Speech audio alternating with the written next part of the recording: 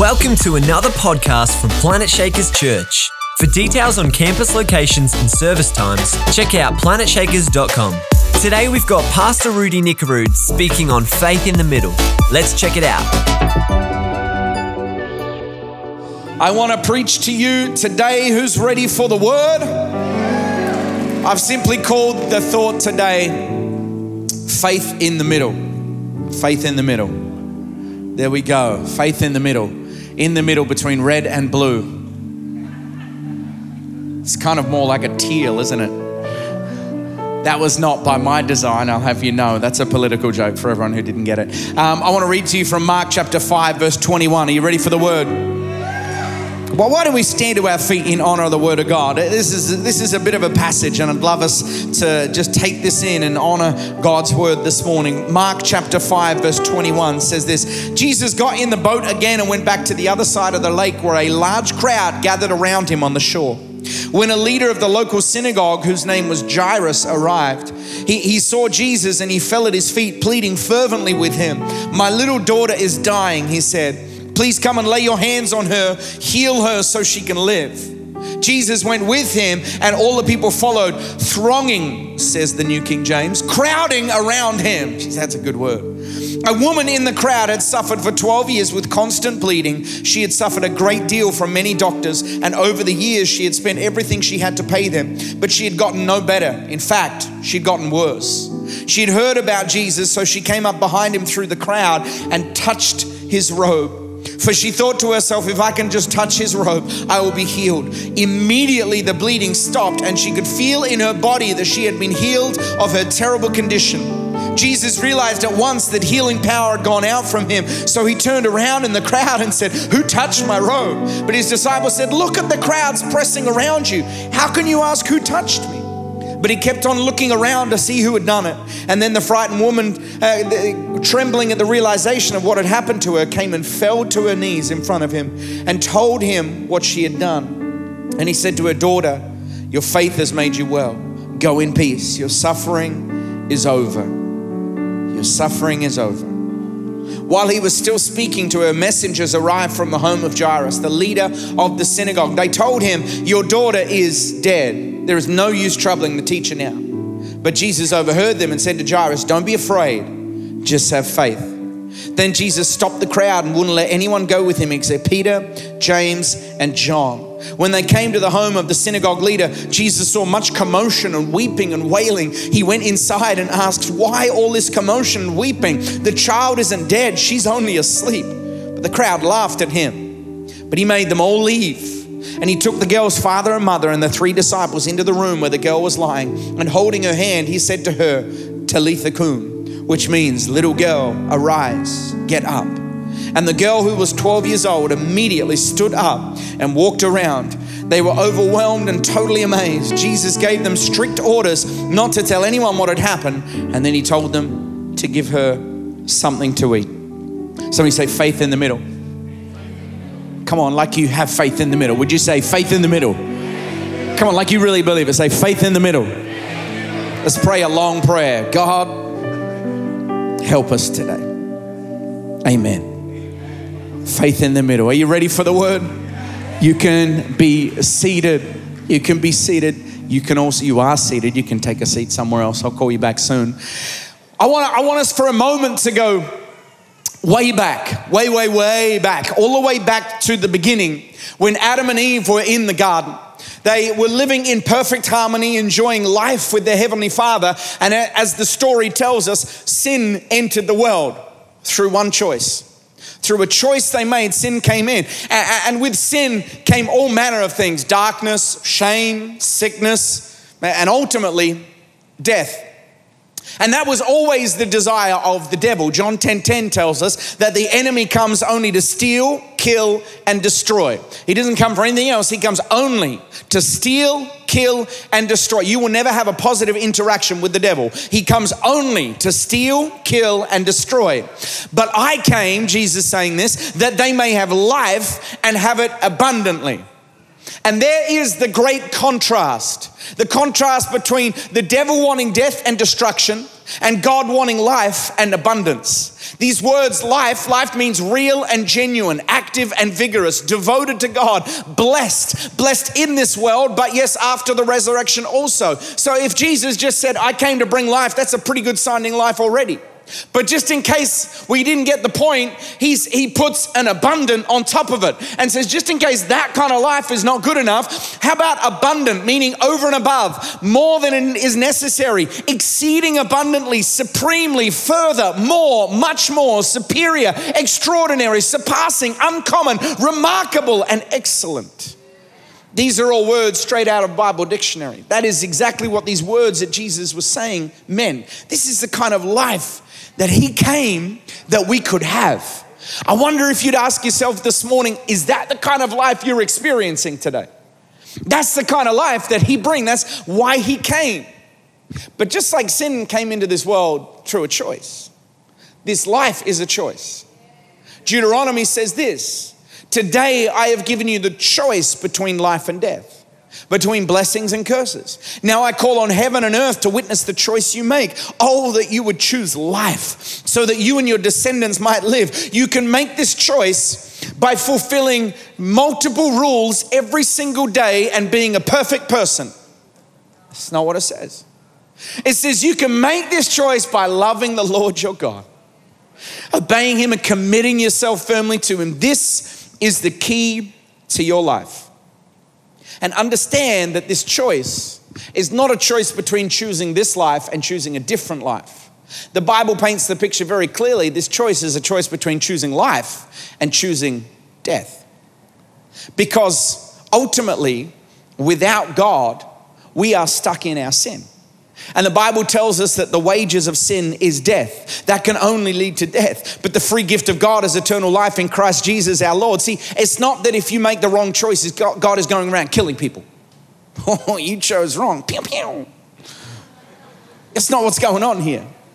In fact, what's going on is that if we are not with God, we are missing out on life itself. The Bible says in John 1:4 that in him was life. See, when we choose God, we choose life. One of my favorite scriptures in the Bible, 1 John chapter 5 says this is what God has testified. He has given us eternal life, and this life is in his Son. Whoever has the Son has life. Whoever does not have the Son, God's Son does not have life. And that is it right there. The key to life is having Jesus in your heart. That is it. And when you have Jesus in your heart, you have access to this life, this exceeding, abundantly excellent and amazing life. It is found in Jesus. And over throughout the Word of God, we see this contrast between life and death, between God and the devil, between his ways and between God's ways. The promise of eternal, abundant life in Jesus. See, life is not found in our personal successes.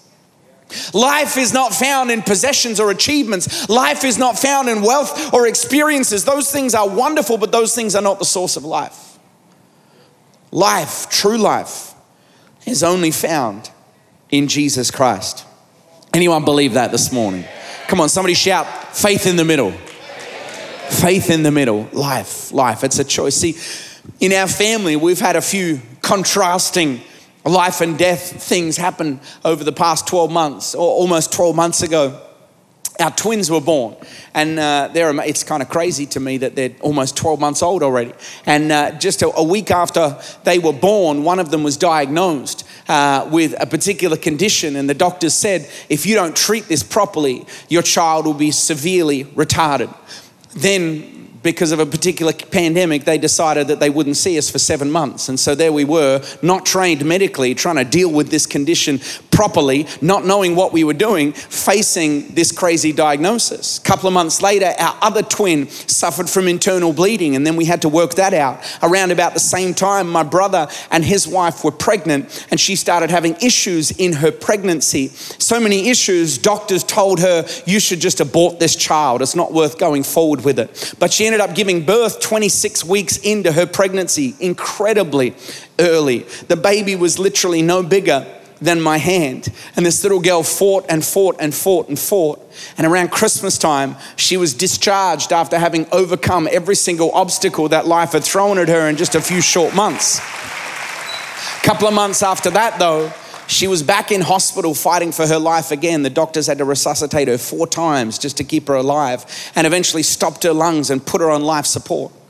Around about the same time, my dad was diagnosed with an aggressive growth in his brain, and a few weeks after the diagnosis, he passed away.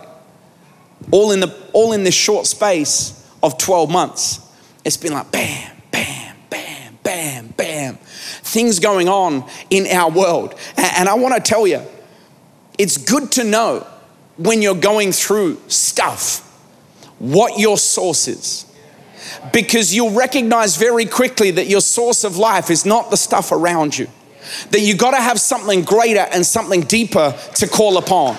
You see, there are some fundamentals that you want to have deep down in your spirit before you get yourself caught in a storm. Fundamentals such as, where will I find my life? That's important to understand so you don't go searching at the wrong source. Fundamentals like, where do I get my worth from? If you get your worth from looking at the cross and seeing how much he paid from you, that's a great thing to solidify you through a storm. But if you're getting your worth from somewhere else, you'll find very quickly that that will not sustain you through a storm. Fundamentals like, where do I encounter love? Because if you don't understand where you can encounter perfect love, you're going to go searching in all the wrong places when you find yourself in a hard time, and you're going to get yourself in a whole lot of trouble not understanding where true love is found. Things like, where is my refuge? You want to know where you're going to run to when you got to run somewhere. You see, it's important to know these things before you find yourself in a storm, because storms would love to shake your faith. Some storms are crazy. I'm not talking about the kind of storm where you find yourself in a mall on a Saturday and you're praying to God for a park and he doesn't provide you one and you start doubting his entire existence. That's not the kind of storm I'm talking about. See, there are storms that are a little bit crazier than that in life. We can learn a lot from our text today in this character we meet called Jairus. This is the kind of moment he found himself in life. It's the kind of storm he found himself in. Now, Jairus, in one sense, is a little bit of a bad example because he didn't have these fundamentals down. But he can at least teach us some of these things that we should know, because in desperation, we see him make some brilliant decisions. First thing we see him do is that he came to Jesus. That's a good thing to do. See, this was a huge showing of desperation. We learn about Jairus that Jairus was a religious leader. He was a rabbi. And for him to come to a different rabbi, an unauthorized rabbi, an unauthorized teacher in Jesus, desperation will make you throw your pride away. Desperation will humble you. And you will find yourself in a position where if you run to the right source, you are positioning yourself for a miracle. And in his desperation, he didn't understand everything, but he threw aside title. He threw aside his pride. He threw aside his authority because he didn't know everything, but he recognized there was something greater in the authority of Jesus. And so he came and he humbled himself at the feet of Jesus. And I love what we see here is Jesus didn't get into a theological debate. Why didn't you come to me earlier? Do you believe everything that I'm teaching? You were saying some things that maybe are interpreting this. Let's go through the Old Testament together and see if your beliefs line up with. Jesus isn't giving him a test and a grade. See, the arms of God are always open wide for us to run into. And Jesus takes this man and responds with grace and compassion. But along this way, you see, this desperate father ran to Jesus because his daughter was busy dying. But along the way, they get interrupted. And I've often thought about this story and this interruption. Whether if I was Jairus, if I would start to complain to Jesus and say, Jesus, this woman's just bleeding, but my daughter's dying. Like, you can come back to her, but my situation is more desperate. Have you ever found yourself praying that way? Grading your problems against someone else's and saying, God, you need to answer mine first because they can wait another day for their miracle. My miracle, I need you to answer it on my timeline. But he doesn't do that. What happens is Jesus encounters this woman who is broke, suffering, tired. And you got to understand about her situation is if she was busy bleeding and she'd been that way for 20 years, she would have been on the outside of society, an outcast. But she broke through the societal norms of her day, the norms that would have classified her as unclean. She wasn't meant to be anywhere near a crowd. But we see in this story that she pushes through the crowd, pushes past all of those norms in her desperation. And in her encounter, again, Jesus doesn't take some religious high stance and say, how dare you come close to me because your uncleanness is getting on me. No. He understood what people in that crowd that day didn't understand. That his power was greater than the uncleanness in her. His ability to make her clean trumped her uncleanness that brought her into his presence. And in one touch, she was miraculously healed. That's the power of Jesus. We know how the story goes. We read it.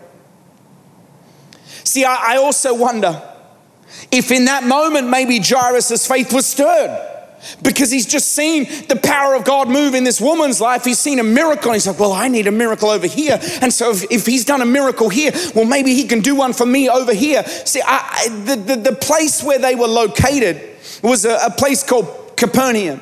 And it was a city that by those days' standards was quite large. In our standards, is minuscule. It was a city of about 1,500 people. And he was a desperate father, so of course he knew his daughter, but he was also a religious leader, letting people know when they were clean or unclean. So I wonder if he knew this woman's plight. I wonder if maybe that's why he kept his mouth shut, because he knew her journey. He knew all of the things that she'd fought through. And as a religious leader with not much authority, he didn't have the authority to heal her, but he had the authority to pronounce her unclean. And so he knew the journey she'd been on and the pain that she found herself in. And we find ourselves at this point in the middle, in the crossroads of the story. Because he's gone to Jesus in desperation and he's seen this woman push through the crowd and she'd received her healing and maybe he even knew her journey, but there they were waiting for his miracle. And it was this moment that people, friends, appear to Jairus and tell him, there's no need for you to bother Jesus anymore. Your daughter has died. And here we see a contrast, two choices that he can make, a juxtaposition of opinions. One opinion of his friends, people he knows well, saying, your daughter is dead, don't worry with Jesus anymore. And Jesus in response saying, don't be afraid, just have faith. Jairus had a choice to make. Which voice would he listen to? Would he listen to the voice of death, which was factual? Or would he listen to the voice of life, which was wrapped up in truth? That was the choice that he had to make in this moment. And I recognize in this moment and in this exchange, we never hear of Jairus saying anything. We don't hear of him responding. In none of the gospel accounts or translations, we don't hear him saying a word. Evidently, he went with Jesus, but we don't hear him saying anything. And sometimes in life, we don't necessarily have the words to say or the faith to put something into words. Some of the storms that we find ourselves in, we don't necessarily know what to say to those storms, but sometimes all we can do is keep walking, because we might not know what to say and we don't know what to declare, but we know deep inside that if we just keep walking with Jesus, at least we're in the right place and at least we're with the right person. We don't always know how every storm will pan out, but we do know who our source is. And we do know who the answer is, even if we can't put it into words.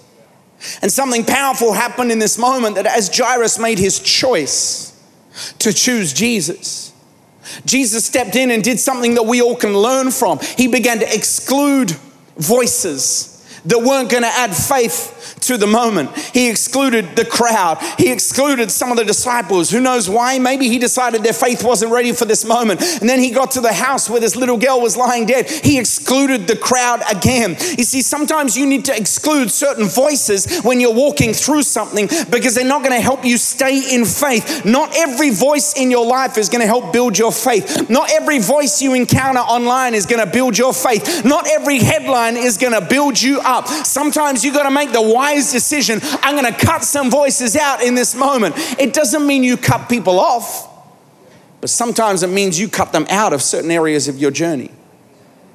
Chance, I'm going to get you to come back. And it's also at this point in the story that we find out that this little girl is 12 years old.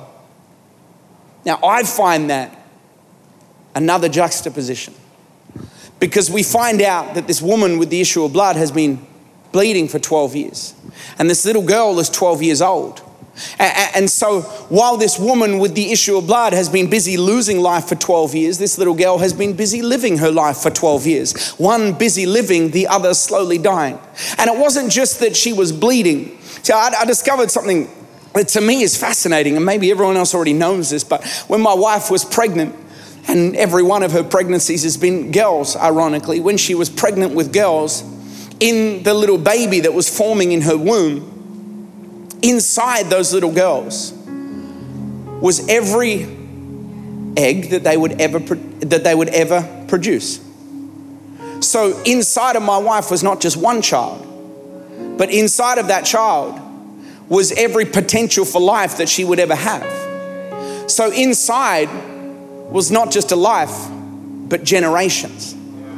And so when this woman was busy bleeding, she was busy losing life and losing generations and losing a family line. See, the Bible says that in Leviticus 17, the life of every living thing is in the blood. So while the little girl was busy living, the woman was busy dying. Everything going right for one and everything going wrong for another. See, sometimes life feels this way. You're walking through difficulty, but you look around and you just see everyone else is blessed.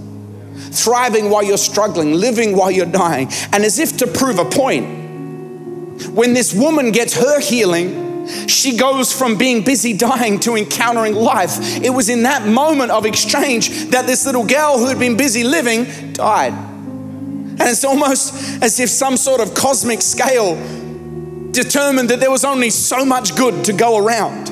And with the tables turned, it was this woman's turn for her things to go right and things to go very wrong for this little girl. That's why you can feel like in life sometimes it's like, oh, well, it's my turn for things to go good, so they're going bad, and vice versa. And some people have these superstitious beliefs. But I want to point out to you something in this moment. We never ever see Jesus run.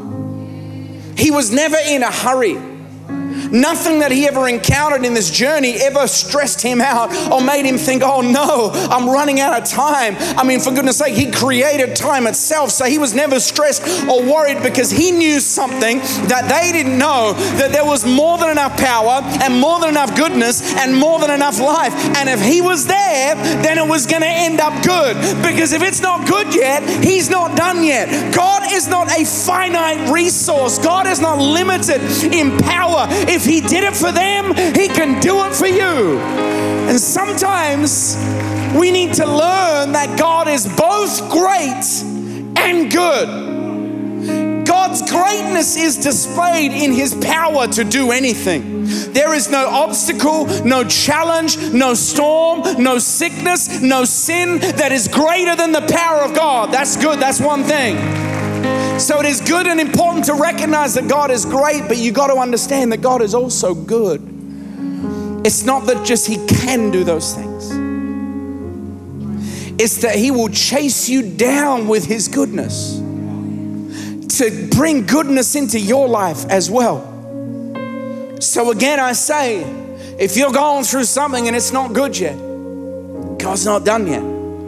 You got to just keep walking. If you don't know what to say, you can just say Jesus and keep on walking. And we see in this story, this little girl is raised back to life by Jesus. Life over death. The greatest thing that Jesus displayed in his victory on the cross wasn't the power of good over bad, even though that was fantastic. It was the power of life over death. And that is the message of Christ. It's the message of life.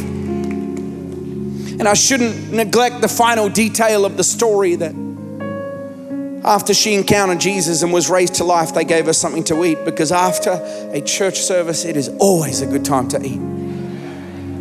Why do you think we put so much goodness into our cafe? But it's the story of contrasts. One woman dying while another little girl lives. Then the woman starts living while the little girl starts dying. And it's the story of choices. A choice to believe the voices of death or to believe the one that is speaking life. Do not fear. just believe. And in the middle, this man Jairus, a leader of his home and a leader in his community, humbled at the feet of Jesus in desperation and watching these juxtaposing life stories intersect while being thrown in a position where he has to choose life. See, you can be the most powerful leader in the world. There will still be things you can't control. Situations that are outside of your ability to control. But today, my question to you, what will you choose? Will you choose life today? Will you choose to come to Him as your source? Because it takes faith when you're in the middle. You got to protect your faith. You got to exclude voices that dilute and diminish your faith. And you might not know exactly how certain things in your life are going to pan out. But my stirring to you, my encouragement to you today is that you would not settle, not to stay where you are. Like Jesus said to Jairus, don't fear, just believe. Don't fear, just believe. That today I want to stir your faith, Planet Shakers. There are some people in this room, you need to be stirred to believe and believe again, to choose life. You might not have all the answers. That's okay. Just keep walking. Just keep believing. Our God is a God of no limits. Our God is a God of the supernatural. There is nothing too hard for our God.